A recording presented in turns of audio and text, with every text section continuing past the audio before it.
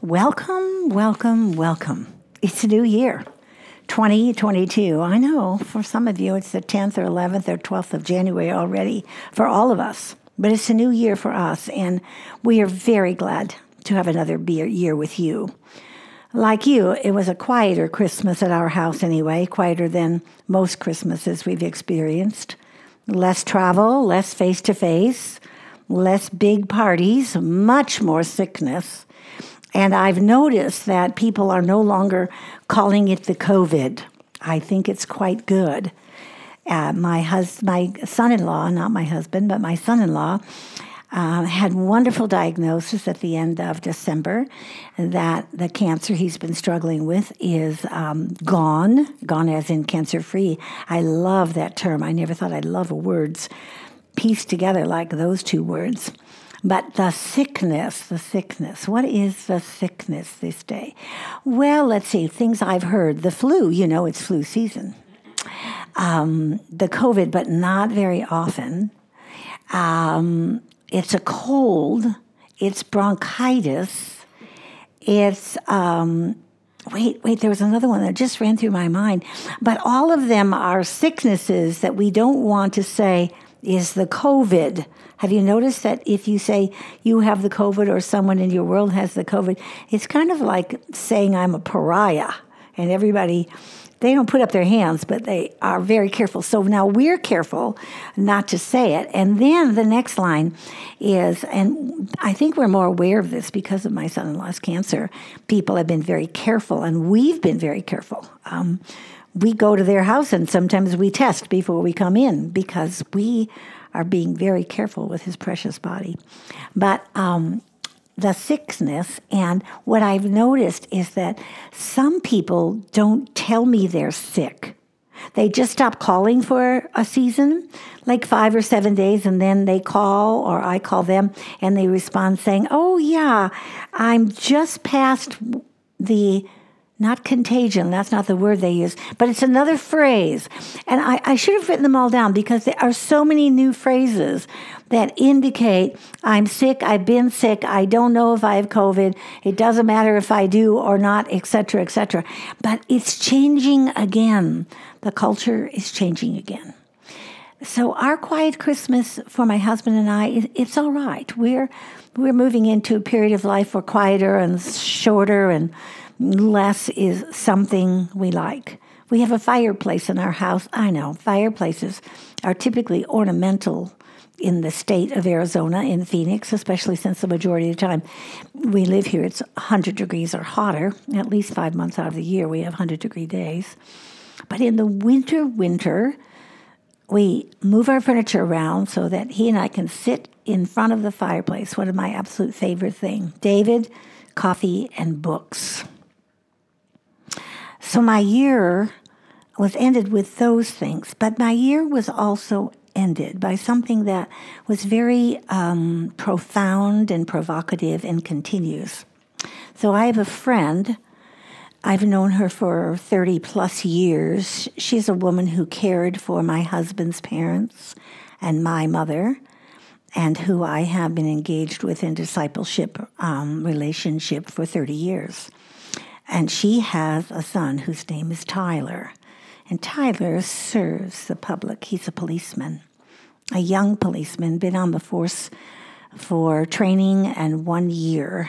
And on December 14th, 28 days ago, he was shot by what they call a criminal of lifestyle. He's been in and out of jail and has in and out of criminal activity. And he shot our friend with an extra cartridge of bullets, and 18 shots were sent out at 3:30 in the morning. And within a few hours, we gathered at the hospital. Now, I've been at the hospital almost every day for the last 28 days.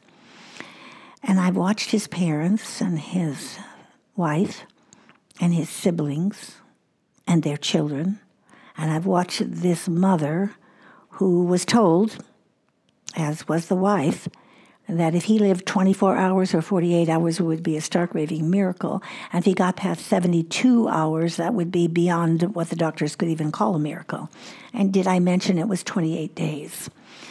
Every day there's another glimmer. Oh, they are small glimmers, I must confess.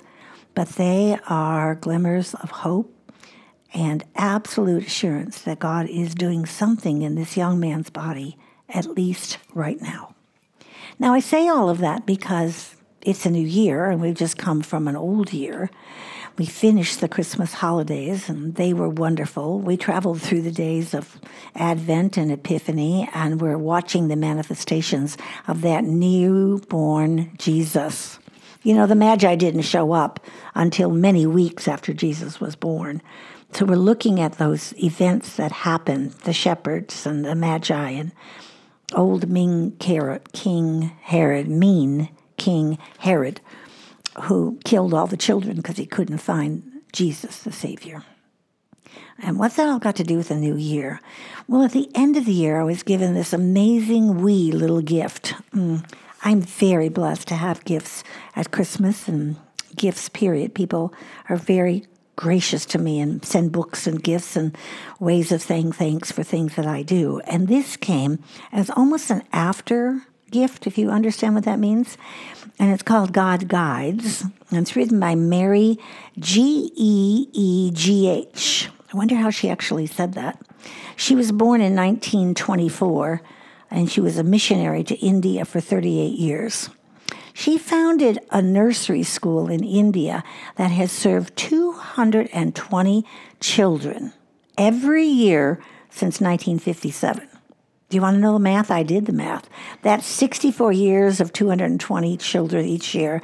That's 14,080 children whose lives have been changed with the message of Jesus. I got this wee little book, this brochure kind of book, and I was absolutely drawn all the connections to what we've been talking about here in the ministry, listening for love and learning and watching this young family go through this trauma with their son, fourth child, newly married, newly on the force, watching my city, and the world that I live in rally around. This news has traveled around the world. Country after country, there's a connector to Tyler Moldovan and his family and Jesus and people all the way around the world. I drive down the streets in Phoenix, and they have blue ribbons on their car, as I do, and signs in the back that say, "Pray for Tyler." And I go to the hospital each day, and I marvel at how many people are there, have been there, who are standing around and praying every hour on the hour, every half hour on the half hour. And then comes this slim little volume with 53 true accounts, just brim full of the kind of work that Jesus does. And because we've been talking about listening, I found the topic just overwhelming me. It's just God Guides, but she opens it by talking about anyone can have victory if he listens and obeys. I know. There's an old hymn that my hero and mentor used to sing, "Trust and obey, for there's no other way." But these simple words just open the absolute first words of this booklet. Anyone can have the victory if he listens and obeys. This is full of, as I said, 53 true accounts of people that this precious woman, Mary, encountered through her years of ministry in India. And she gathered them together, and the ministry which she founded, which continues to Thrive and is located in Holland, Michigan. And you can find them if you want to make a donation to their ministry. Please feel free to do that. I would be delighted to encourage you to do that. The ministry is actually called Mission Partners India. Mission Partners India, MPI, and they are in Zeeland, Zeeland, Michigan. This little booklet came from that work. Anyone can have the victory if he listens and obeys. Quote, when I went to India and started to work at a village, I found many things were very wrong. I preached to the people. I prayed for them. I did all the talking. Sometimes I pleaded with God a whole night for a person to change and turn from the power of Satan to the power of Christ. Nothing seemed to happen. Then one day, Dr. L.R. Scruder Sr., I wonder how long he's been at home in heaven, came to visit the village. He informed the people if anyone felt the need and wanted help, let him come to him in the village prayer hall. One man came. He told Dr. Scooter he had broken all the commandments except one. He had not killed anyone. He poured out all of his troubles. Then Dr. Scooter said, let us be still and wait on the Lord. He has the answer for every problem. Shall I say that again? Let us be still and wait on the Lord. He has the answer for every problem. They sat together in silence. Some clear convictions of how wrong he was in the way he was living came to this man with a real sense of repentance. Dr. Scruder shared many things in his life when Christ gave him the victory, and he told the man, all men are created equal. Any man can have the victory of Christ if he listens and obeys. This man did listen to what the Holy Spirit said to him.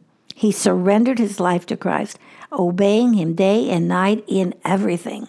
As the people saw him change in all his ways, giving up adultery and drinking and gambling and all matters of such, all were amazed at the power of God to change such a man. They also sought the power of God for their lives. Then the people said to me, see, you've worked so hard here for over a year, but none of us changed. Dr. Scruder came here for 1 week, and now we are all changed. He taught us to have the power of the Holy Spirit in our daily lives. I asked Dr. Scruder, how do I begin to have the power of the Holy Spirit to help people? He told me, the first step is to wait. Be still. Listen. Then be definite about your sins daily. With a notebook and pencil, write down the things the Holy Spirit speaks to your mind and determine to obey them. Then share with others who have come to you for help how the power of Christ changes you. This is the most charming, accurate, profound little book I may have ever read in my life. The Root of Idol Worship, The Perfect Love That Casts Out Fear, The Acquainting of Two Enemies Who Became Friends, the Holy Spirit who guided people situation after situation. Drawing this to our own divisive, unkind culture, I find myself saying, what is it? What is it that we're not doing? It's not only that we're not listening. We've been talking about listening. The old hymn is trust and obey. What Dear Mary says is that we need to listen and take his guidance, take his counsel. If you're listening to him, he's saying something to you. If you're listening to him, the Spirit of God is saying something to you. So it's true. I have done the same. I taught a lesson a couple of years ago about loving those who are unlovable, using the passage of Scripture about praying for those who despitefully use and persecute you. We talk about journalists and reporters and writers and screenplays and newspapers and everybody who's doing all the things that we don't like. We're divided. We have problems in our country. People are unkind to one another. The TV is full of it. The movies are full of it. And here comes this very simple woman who's now gone to heaven and reminds me of what the Scripture says. Are you listening? Are you really listening? What is your situation as the new year begins? Have you put God in the back seat? You know how we put the children in the back seat so that we don't have to listen to their chatter? Or is God in the front seat with you? And are you listening to what He's asking you to do? And then, are you doing it? Because if you listen, He will give guidance. And the guidance will bring a better way of life for you. Seems so simple and yet so complicated because we've gone so far the other way. I'm Donna Otto. This is Modern Homemakers. And I pray that you will join us again as we talk more about what it means to listen to one another, to God, and how we can remove the distractions in our life. I'm going to talk a little bit soon about some of the women in the Bible, and I'm stunned to find that a lot of the women whose stories are recorded in the Old and New Testament were women who listened. Remember, the common begin and the uncommon finish. Go out and make a very uncommon day of listening for guidance.